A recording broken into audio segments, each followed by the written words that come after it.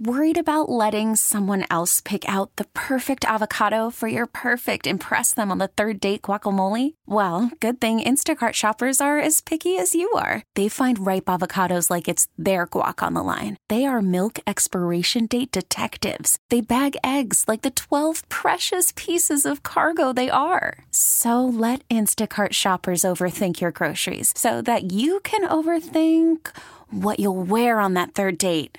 Download the Instacart app to get free delivery on your first 3 orders while supplies last. Minimum $10 per order. Additional terms apply. We really need new phones. T-Mobile will cover the cost of 4 amazing new iPhone 15s, and each line is only $25 a month. New iPhone 15s? It's better over here. Only at T-Mobile, get 4 iPhone 15s on us and 4 lines for $25 per line per month with eligible trade-in when you switch.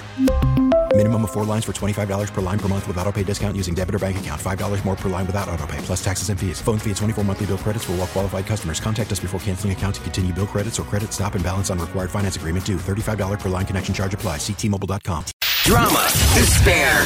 It's all right here, baby, on Email Wednesday with Jeff and Amanda on KRZ. Well, when you have the type of snow we had Monday and Tuesday, the person in your neighborhood who owns the big snowblower or maybe a pickup truck with a plow on it, they suddenly become very, very popular. And the guy who wrote us, he was getting hit from all sides the other day. He said, can you ask other people with snowblowers or plows, how do they avoid bailing out the entire neighborhood?